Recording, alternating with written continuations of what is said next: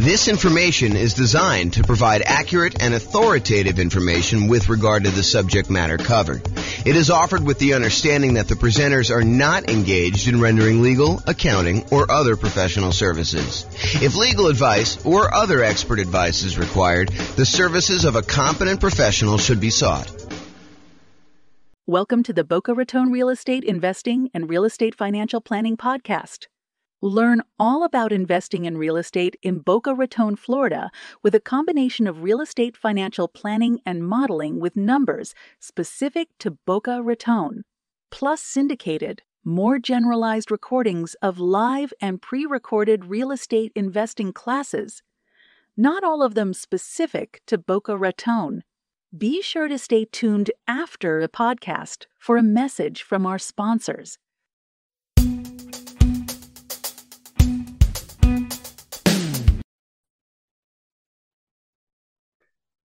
Welcome, everyone, to the Investor's Source, your source of all wealth and wisdom. I am here today. I'm Dave Goldberg, president of Investor's Source. I am honored to have with us today a friend and someone I've known for basically back to the beginning of our company about 11 years ago, James Orr. James is one of the top real estate people in all of Northern Colorado. He's been a broker for Your Castle Real Estate for many, many years, focusing now on real estate education and real estate financial advising, which is a cool thing I haven't heard of much. So welcome, James, and I want to give you a little opportunity to introduce yourself. Tell us a little bit more about your background and what you've been doing these days. Thanks, Dave. I appreciate it. I'm James Orr. I took sabbatical probably about a year and a half ago now. Did sort of like a test retirement from real estate brokerage, and it turned into more of a full-time retirement sort of thing. But in my spare time, I'm working on our software that does financial modeling of real estate investments for like mom and pop landlords, primarily. Like, how long will it take you to acquire the number of rentals you want, and how risky is the strategy you're considering versus another strategy. And so in my spare time, in my quasi-retirement, that's more of what I've been doing lately. So yeah, thanks for having me on. Oh, great to have you on. And I listened to one of your most recent seminars, podcasts, and just a wealth of information about different ways to invest in real estate, especially with changing market conditions. And I've always been impressed by your mastery of some of the creative ways to purchase real estate, and your real strength and analysis of deals and of portfolios. Really good stuff to have when you're an investor, to really know what you're doing and know all the numbers. So James, again, welcome. I think what's on the mind of most investors these days is the tumultuous market conditions that we're experiencing now and the changes, particularly in interest rates. We got inflation, we got a stock market that is plunging, if you will. Just never know what it's going to do. And investors are really not used to that for the past 14 years or so. We've had kind of tailwinds behind us. Conditions have been great. That's made our lending much easier, but now things have changed. So just want to see from your perspective as just someone in the know about how some of these things affect market conditions, what do you think is this going to mean for the real estate market? What's it meaning right now? And what do you see coming at us in the next year or two? Wow, where do I begin with that? How can I even start to do that? So the first thing I'll start with, I was thinking about this a little bit when you asked me to kind of be on and do the call. And so I went back and I did some research, and it turns out it was a good idea to do this research. So I went back and I looked through the 30-year mortgage interest rates going all the way back to 1970. And I wanted to find out, how crazy is it that we're seeing, at the time of this recording, probably around 7% interest rates, give or take a little bit if you're doing owner, occupier, investor. And I wanted to know, is this like really extreme, or is this like a still relatively low sort of interest rate? And so I went back and I looked, and what I did is I did a percentage of the time every month that was above this 7% threshold. And Dave, I just guess how much percentage wise over the last 50 years, I think it's 52 years or so now, how many over the last 52 years, what percentage of the time were we above 7% as an interest rate? Do you have a guess? I've kind of listened to what you've been speaking about and doing some of my own research. I'm gonna guess 73% of the time, James. No, it's not quite that high. It's 58% of the time. Wow. Which is still, I think, a lot higher than most folks would imagine. They think, oh my gosh, we've been seeing 2%, 3%, 4%, 5% for the last, as you said, 14 years or so. I don't know if it's been quite that long. I think when I looked at my numbers, I guess it is 14 years. 2004, I think, is the last time approximately when we were at 7%. Of course, I'm doing this without charts in front of me. I should have had those up. But if you think about that, the last time we were at 7% was like 2004 or so. So these interest rates have been really, really low. It's been abnormally low. And so we've been having this, I don't know, almost like opposite of a perfect storm, a perfectly beautiful day, where property prices have been going up, rents have been going up, interest rates have been going down. So even though property prices were going up, interest rates were going down, which meant for a while, properties were still on sale, even though the prices were higher than they were before. If you kind of think about what your monthly payment would be when you're buying the property, it's actually less than if you had bought the property the year before, right, which is crazy to think about. Right. And that's not normal, right? So I think now we're getting back to a more normal type of market, which I know people don't want to hear because they're like, oh, but when I was doing all my planning, I was thinking, oh, I'm going to buy a property this year and I'll save up enough so I'll be able to buy a property a year or 2 or 3 from now, and I'll be able to get this same 3 or 4% interest rate. And so when I do my out in the hot tub math of will I be able to retire by buying these rental properties here, I've been using 4% or 5% or wherever the number has been, and that turns out to not have been a good assumption.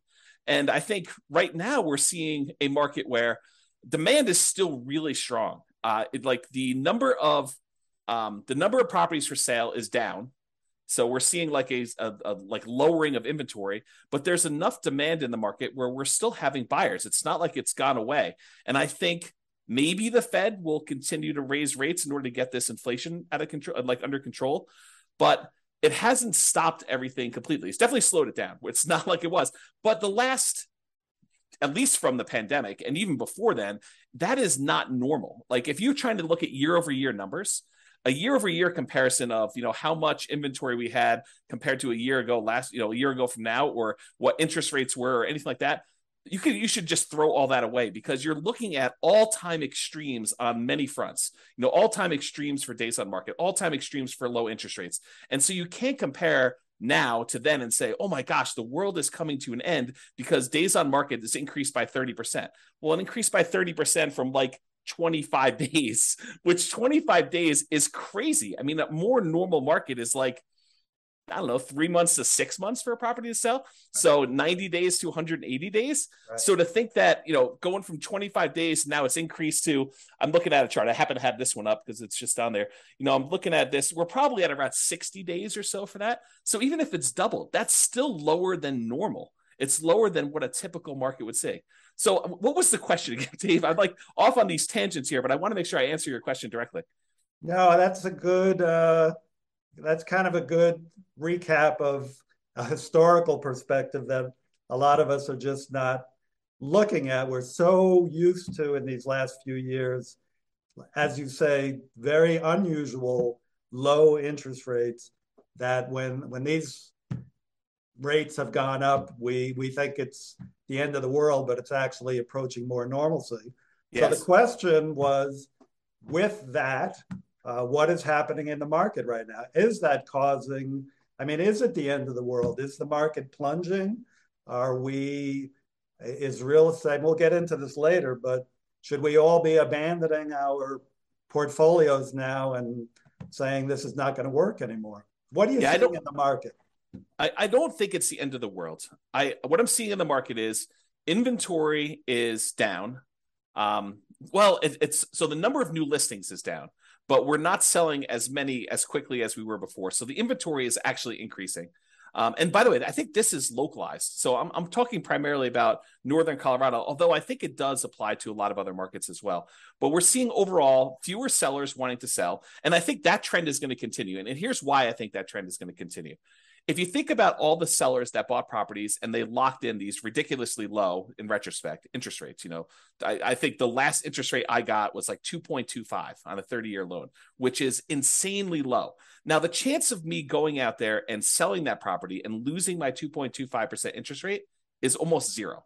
It would take some type of extreme motivation for me to want to get rid of that interest rate, because it's almost like free money, right? If inflation is normally, I don't know, 2 to 3%, and your interest rate is 2.25, your actual interest rate is lower than what inflation is.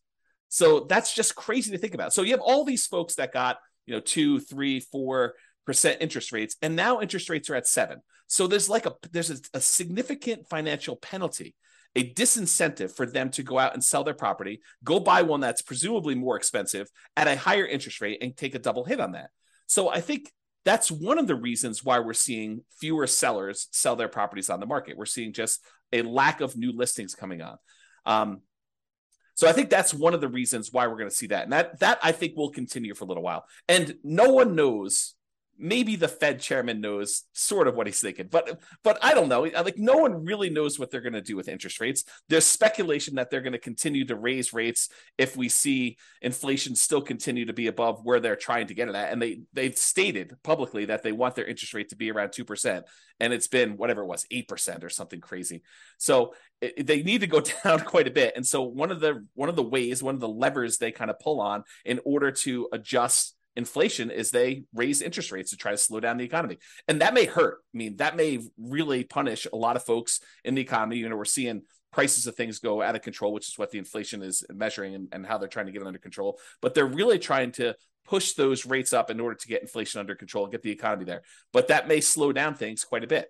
So all the buyers that were struggling, affordability is at like all-time lows. We're seeing prices go up really, really high over the last few years. And now with a combination of those and the really high interest rates, affordability, which is a measure of both those things, it's basically how affordable is a property based on the current price and the current interest rates that they can get on those. So affordability is like way, way down. And so you have a lot of folks that are priced out of buying houses, and they're really struggling to do that. So you take a big pool of the market that you used to have there, and you kind of pull that aside. Now, one of the things that is helping us is, unlike the 2007, 2008 sort of period where it was really, really easy, the availability of financing was at like all-time highs. We were trying to like encourage the economy by allowing almost anybody who wanted to get a mortgage to get a mortgage. So that was way up.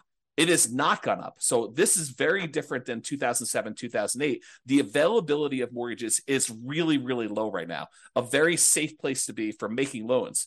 But I don't know, you've got these kind of factors of sellers not wanting to sell, so fewer properties available for sale, but you still have some demand for people who want to go buy properties, except they're kind of forced to do it at these high prices and these really high interest rates, which hurts a little bit to be able to do that. I don't think you're going to see a lot of motivated sellers, at least in the short term. And one of the reasons why I think that is, you've got all these folks that they bought 1 year, 2 year, 3 years ago, and property prices have gone up 5, 10, 15, 20% in that really short amount of time. So even if they're motivated, they could go out and sell their property with a real estate agent and be out of it without having to be upside down or any type of really crazy motivation. So I don't think we're going to see a lot of motivated sellers in the short term, at least. That may change. I mean, who knows? Do I think prices are going to go down? Maybe. I mean, is it unreasonable that if you've had a roller coaster going up like really, really fast and gaining 5, 10, 15, 20, 25% in value over the last few years, that it kind of overshoots a little bit and it kind of has to come back down a little bit? Yeah. Do I think they're going to go down really, really low? No. And I think part of the reason why is inflation. If you think about what it costs to build a house, all the materials that go into it, the plywood, the sinks, the light fixtures, the windows, all those have significantly gone up in cost. And so there's a semi-hard floor as to how low prices can go based on what it costs to rebuild that property. And so I think we're going to see prices. I should also say, to start this off, and I probably should have started with this, I have no idea what the future holds. I am horrible at predictions. Yeah. I don't know. I don't have a crystal ball. I can't tell you what's going to happen. And I think the real answer to this is you should be thinking more than short term. I think if you give a long enough time horizon, I think everything looks like it's smoothed out, right? Like you see a little up and down in the marketplace. I think overall, over a very long period of time, real estate tends to keep pace with inflation. And so if you think about that, slow and steady over a very long period of time, real estate tends to go up in value. And so if you think about it in terms of a much longer perspective, I think that's reasonable expectation. Now, do you ask me what's going to happen in a year or two? I don't know, Dave. I really don't. I can't predict what's going to happen. If the Fed keeps seeing inflation being really high, I think they're going to keep raising rates. And if you're wondering how high it can go, it's been to 18.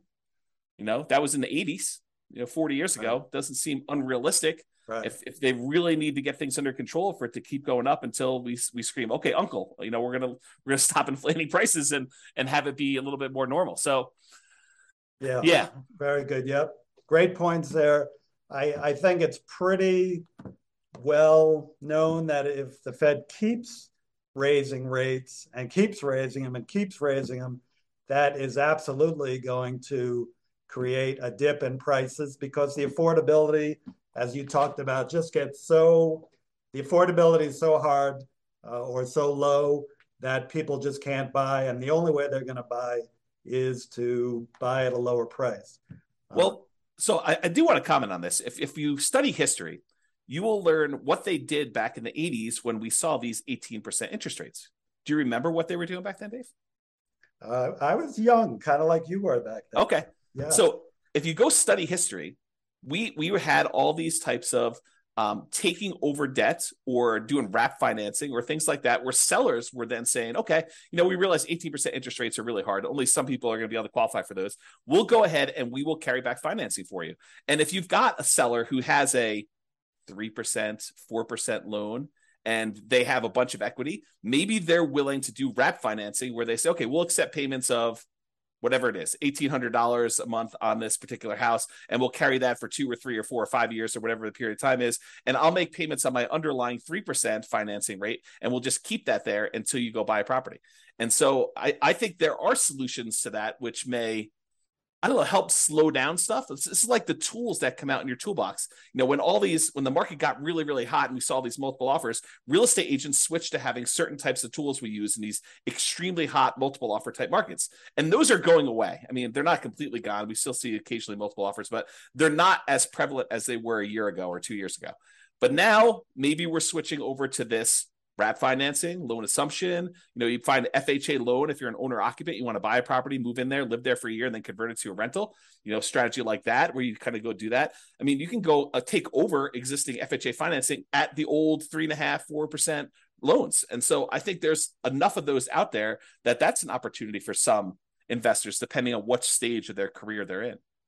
Yeah, I'm glad you brought that up because I know that's one of your specialties. As I mentioned, the creative financing. I think in the last number of years, the market has been so hot that sellers have had the hammer, and buyers with some of the creative ideas you're talking about, assuming mortgages, wrap financing, lease options. I don't know if you mentioned that yet, but I know you would. They just haven't been as much in demand because, again, sellers have had the hammer, and those are really more buyer tools. But now with rising interest rates and the other market forces, we're coming to more of a balanced market between buyers and sellers, where some of these tools used by buyers can come into play. So it's great to hear about those. That kind of leads to the question of, so let's make the assumption rates are going to continue to rise. Yeah. Does that mean do you think the real estate market is going to die then, or is there still opportunity for investors out there, starting with some of those tools that you mentioned, and maybe you can get a little deeper into some of those too? Yeah, I do think there's less opportunity. I don't think the real estate market is dead. Historically, before the last really hot market, whatever that's been, depending on how you measure it. But historically, real estate investors have added liquidity to the marketplace. So if you think about a seller that has had a hard time selling, it's typically the real estate investor that comes in, solves whatever problem that particular seller is facing, whether it's the property needs repairs before they can actually sell it retail and get a loan from a traditional retail buyer, or they need to sell very, very quickly, and so there's not enough time for them to do it. But like all the problems the seller has typically had, historically, what a real estate investor has done is they've come in and they've added liquidity to the marketplace and solutions to those particular problems. So we've had a period of time where almost any property that a seller wanted to sell, whether it needed work or they needed to sell quickly, they could put it on the market and have 10 offers within, 30 days, and so there's been less of a need for a real estate investor to come in when sellers had other solutions. And I think we're heading back to a period where some sellers, not all, but a increasing percentage of sellers, and it's a relatively small percentage, but an increasing small percentage of sellers are going to need those solutions again. And now the other thing that's kind of interesting is we as individual mom and pop, real estate investors are not the only people in this space anymore. There are large companies that are doing these iBuyer programs where they'll come in and they're advertising very heavily, and they'll come in and they'll buy a property and they'll immediately put it on the market and resell it or something like that. But I do think that there is room for mom and pops to come in and offer niche solutions, especially markets where these iBuyer type companies are not in. So I think, yes, in the more traditional sense, all these creative solutions and trying to buy properties at a deep discount where they need to come in and do work and they have enough room in there to hold the property for 3 or 6 months or whatever it is in order to get the property sold, and opportunities to use money like yours in order to be able to go buy and fix and flip properties. I think those solutions are still available, and all the creative ones are available as well. And then I think the like meat of the market, because I think just looking at the numbers, there are more mom and pop landlords, people that are buying properties for long-term rental, than there are people doing fix and flips. I think the numbers are skewed more toward buy and hold. And you could correct me if I'm wrong on that, but that's my gut feeling in the marketplace, is just number of transactions that happen based on one or another.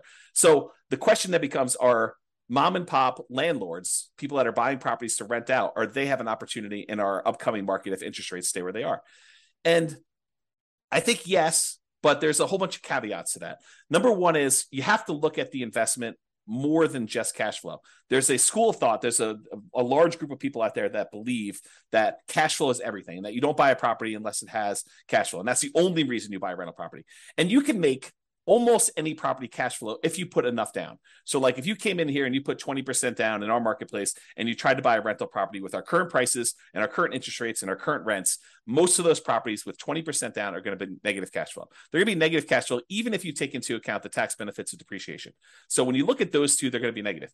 But if you increase the amount you have down, if you go from 20% to 25% to 30%, 35%, eventually, even if you get to full 100% down, you buy the property all cash, you then get cap rate. Cap rate is the net operating income divided by the purchase price, which is the amount of cash on cash return you're getting on a property that's free and clear. And so if you think about that, the more you put down, the closer you get to cap rate. Right. So your cash on cash, you put 20% down, maybe negative, and maybe, negative 10% cash on cash. You put 25% down and maybe negative 5% cash on cash. You put 30% down and maybe 0% cash on cash. You're break even. Put more than that down. Now it's sort of like, whatever it is, 2% cash on cash. Eventually, if you put 100% down, it gets to what cap rate is. And cap rate on a property might be, 4, 5, 6, 7, 8, 9%, depending on what market and what type of property you buy, right. Somewhere in that ballpark. So I think you need to look at the overall return you're seeing on that investment. And that would include a speculative guess as to how much appreciation you might get. I think you need to look at that and say, my best guess is over the long term, I'll see about 3% a year on a property, just kind of guessing there. You have to look at what amount you're paying down on the loan if you got financing, so your debt pay down portion of it, that tax benefit of depreciation, and the cash flow you're seeing on the property. And if you add all four of those together, and technically you're supposed to include the return you're getting on the reserves you set aside for owning a rental property. I should slap myself for not saying that, but really it's those five. It's the 4 from real estate and then the reserve money you got there. But if you add up all those and to say, okay, I'm getting, let's say it's 0% cash on cash, maybe 3% from my depreciation amount, maybe 3% times 5 because it's leverage on the appreciation, so that's 15, and then maybe your debt pay down. I know if you put 20% down on a property, the return you get on that 20% down payments over the course of the life of the loan is about 5.51% per year. If you put 5% down, you do like a Nomad property, it's 10.51%, but that's a different discussion. But if you look at all those together, you're probably looking at, around 20% overall return, even though your cash flow might be negative. Well, if you think about that, Dave, how bad is a 20% return on investment? James, that's still a good return in anybody's book. Yeah. And so I think that's the thing you need to look at. You just say, okay, look, cash flow is ugly. And I definitely need to set aside the money for that negative cash flow. If I'm going to buy a property and it's going to be negative, you have to say, okay, I need this amount for down payment. And let me go ahead and set aside a year or 2 or 3 of negative cash flow up front just to be prudent about this and kind of hold that. But then I think over time, rents tend to kind of creep up with inflation a little bit. And so eventually your negative cash flow will go down. And maybe a year, 2, 3, 4, 5 years from now, you'll have break-even cash flow or positive cash flow, and then the investment characteristics look different. But even during that time when you have negative cash flow, the overall return is probably pushing 20%. And you have to run the numbers to find out what this means. But then you got to decide, okay, I've got this 20% down, 20% return type of investment I can make if I buy these rental properties. What else is out there that I could invest in? Well, I could do stocks, I could do crypto, I could invest in your fund, I could do all these different things in order to get a return on my money. Of those, and the risk measure of those, because each one has its own different risk characteristics. Investing in stocks is very different. Investing in bonds versus savings versus CDs versus your fund versus real estate. All of those have different just risk characteristics. And so you say, for the amount of risk I'm willing to take and the return I'm willing to get, which one of these makes sense? And I think for a lot of folks, real estate still makes really good sense to do over the long term.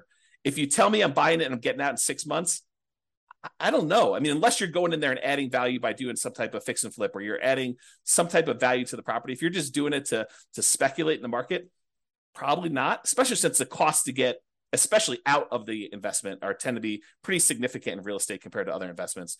But I think you look at that and you think, where else can I get this return? And is that a worthwhile risk to return kind of trade-off for me to make? And I think for a lot of folks, it is acceptable. Awesome. Of course, my fund is number one, but real estate is a close second. Actually, I've invested in both and done very well in both. Just want, I think just to kind of summarize what you said, and you gave us some great information there. It's just, it might be a tough time now to buying is a little bit, you're going to pay a little bit more, your cash flow may not be even positive in properties you're going to pick up. But historically, and as you said, historically, we're really not that much higher now with rates than we have been in the past. The greatest builder of wealth has always been real estate and should continue to be. You still got to buy very intelligently and hold for the long term, but real estate can still be a great investment over time. Dave, I want to add one more thing to this discussion if we can. So I did a podcast episode. It's probably like 2 weeks ago now. And one of the questions that came up was, with interest rates at 7% and having this negative cash flow with a reasonable 20% or so down payment, is it better for me to go ahead and save up money to buy properties free and clear, where I get rid of the kind of like the interest rate component of this, where I have negative cash flow, or it's ugly to have this negative cash flow on a property? And so I went and I did some analysis, and for just this one kind of sample case, it's a reasonable person saving 15% of their income. I figured out how long it would take them if they saved up 20% down. I did 15%, 20%, and 25% down. But for the 20% down number, I had them save up 20% down, buy a rental property, save up another 20% down, buy another rental property. And I figured out how long it would take them to be financially independent. Then I had the same exact person saving the same exact amount of money, buying the same exact property, but instead of putting 20% down, they saved up until they had to buy the property free and clear, where they didn't have any mortgage on it at all. And so the question I have for you is, how much longer did it take the person who is saving up to buy properties free and clear to be financially independent as the person who is putting 20% down and buying leverage rentals? What do you think the difference in time it took was? I'm going to guess 1 year, James. Oh, so you must have seen my presentation. I did. It's so surprising to people when I tell them. I was blown away by that. Right. It's so I'll say it out loud so that everyone can be very clear of what we just said. The person who saved up 20% down, bought a rental property, then waited until they had another 20% down, bought their next rental property, and they kept buying those rental properties as quickly as they could until they got up to 10 rentals. And then how long did it take them to get to the point where they had enough money coming in to be financially independent versus the person who saved up and bought the property free and clear with no loan at all. And it took them like 20 something years to buy their first property to be free and clear. And then the next one was much, much faster because they had a lot of extra savings from that one rental property. But it only took them 1 year more to be financially independent than somebody who is buying the rental properties and buying them with 20% down. And I think that blows people's minds. So if somebody is out there thinking, it's really hard for me to pull the trigger in this market, just save money. Invest in something else, invest in your fund or invest in stocks or whatever makes sense for you in the meantime, while you're waiting to save up your money. And then when you're ready to buy a rental, whether that's buying a property that's free and clear or buying a property with 50% down where now it does cash flow, or 30% down, or whatever the numbers make sense. But don't stress out. It's not that much longer for you to be financially independent if you take your time and you save up and you buy these properties free and clear. And the risk dynamics of a free and clear portfolio, very different than the risk dynamics of someone putting 5% down or 20% down or 25% down and buying rental properties. So a lot of good points there for people think highly leveraging is the way to go. And I'm not going to poo-poo that because I did that, but I've also done the strategy of buying and paying down properties and having them free and clear. And that for me and other investors I know has worked really well, getting properties paid off. Yeah. So looking to wrap up now, I think, again, what's on the mind of a lot of investors, James, is like, how is what's happening now different than what happened in 2007, 2008? How would you describe what's different? I mean, you started explaining that already, that, conditions are different now, but maybe you can wrap up with that. Do you think we're heading into another 2008 or are things different now that we're not going to see a crash and maybe more of just a leveling out of the market? Yeah, so I can't predict whether or not we're going to see a crash or a leveling out. I really don't know. And I would have thought if you had asked me like right when the pandemic was hitting, what was going to happen in the real estate market, I would not have predicted it's going to go up for this 30% in 3 years or something like that. I would not have thought that at all. And so my prediction skills are very lacking. I will tell you, looking at the numbers, the real estate market is very different than it was in 2007, 2008.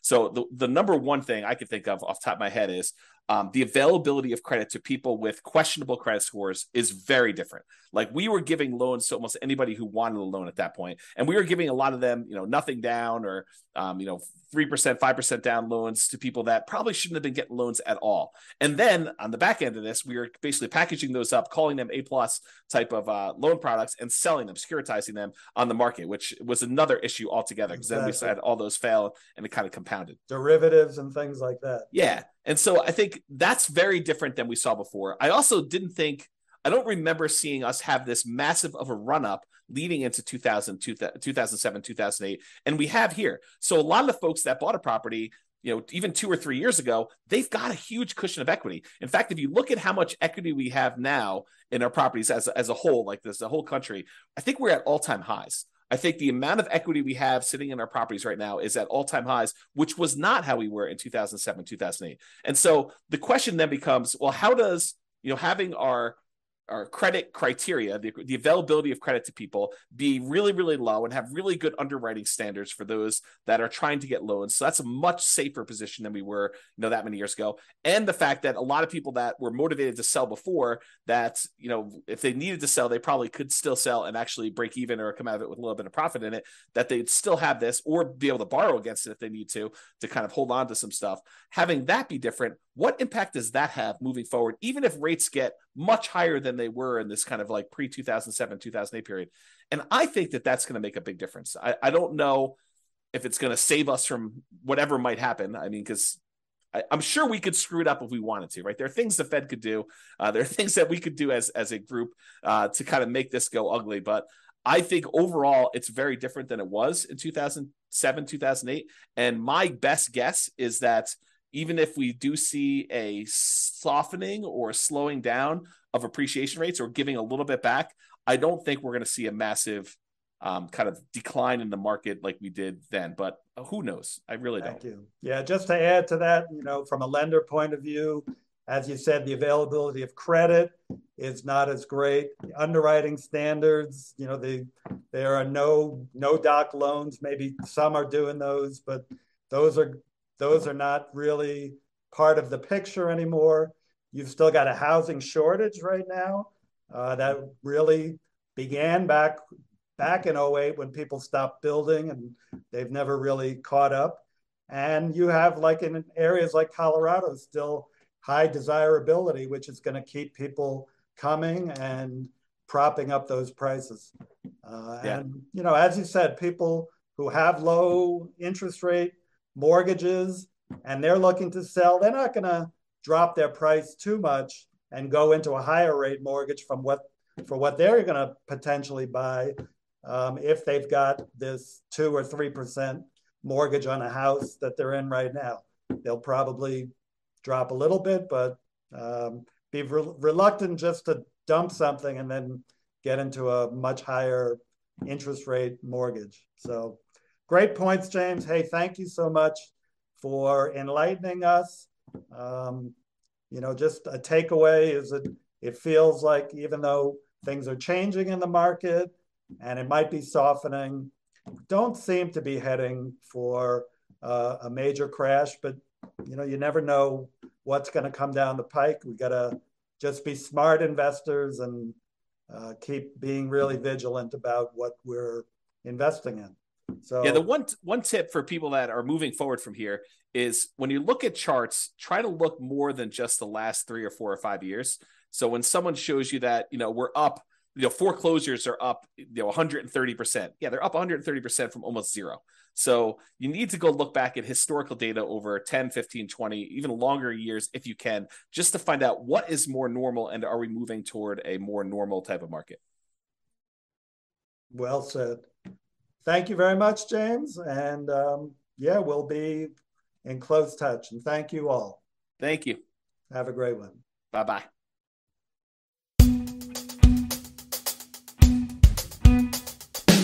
With home prices up, mortgage interest rates up, and rents up but not quite enough to counteract the higher prices and interest rates, cash flow on rental properties in Boca Raton is harder than ever.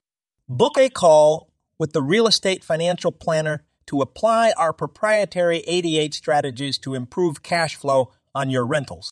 See the show notes for a link to schedule your call and improve your cash flow today. If you're a real estate agent, lender, or professional in Boca Raton that wants to help our real estate investor listeners, consider reaching out to learn about collaboration opportunities with this podcast. We'd love to add more value to our listeners by having you assist our investors buy, sell, and finance their real estate investments. See the show notes to schedule a call to discuss collaboration opportunities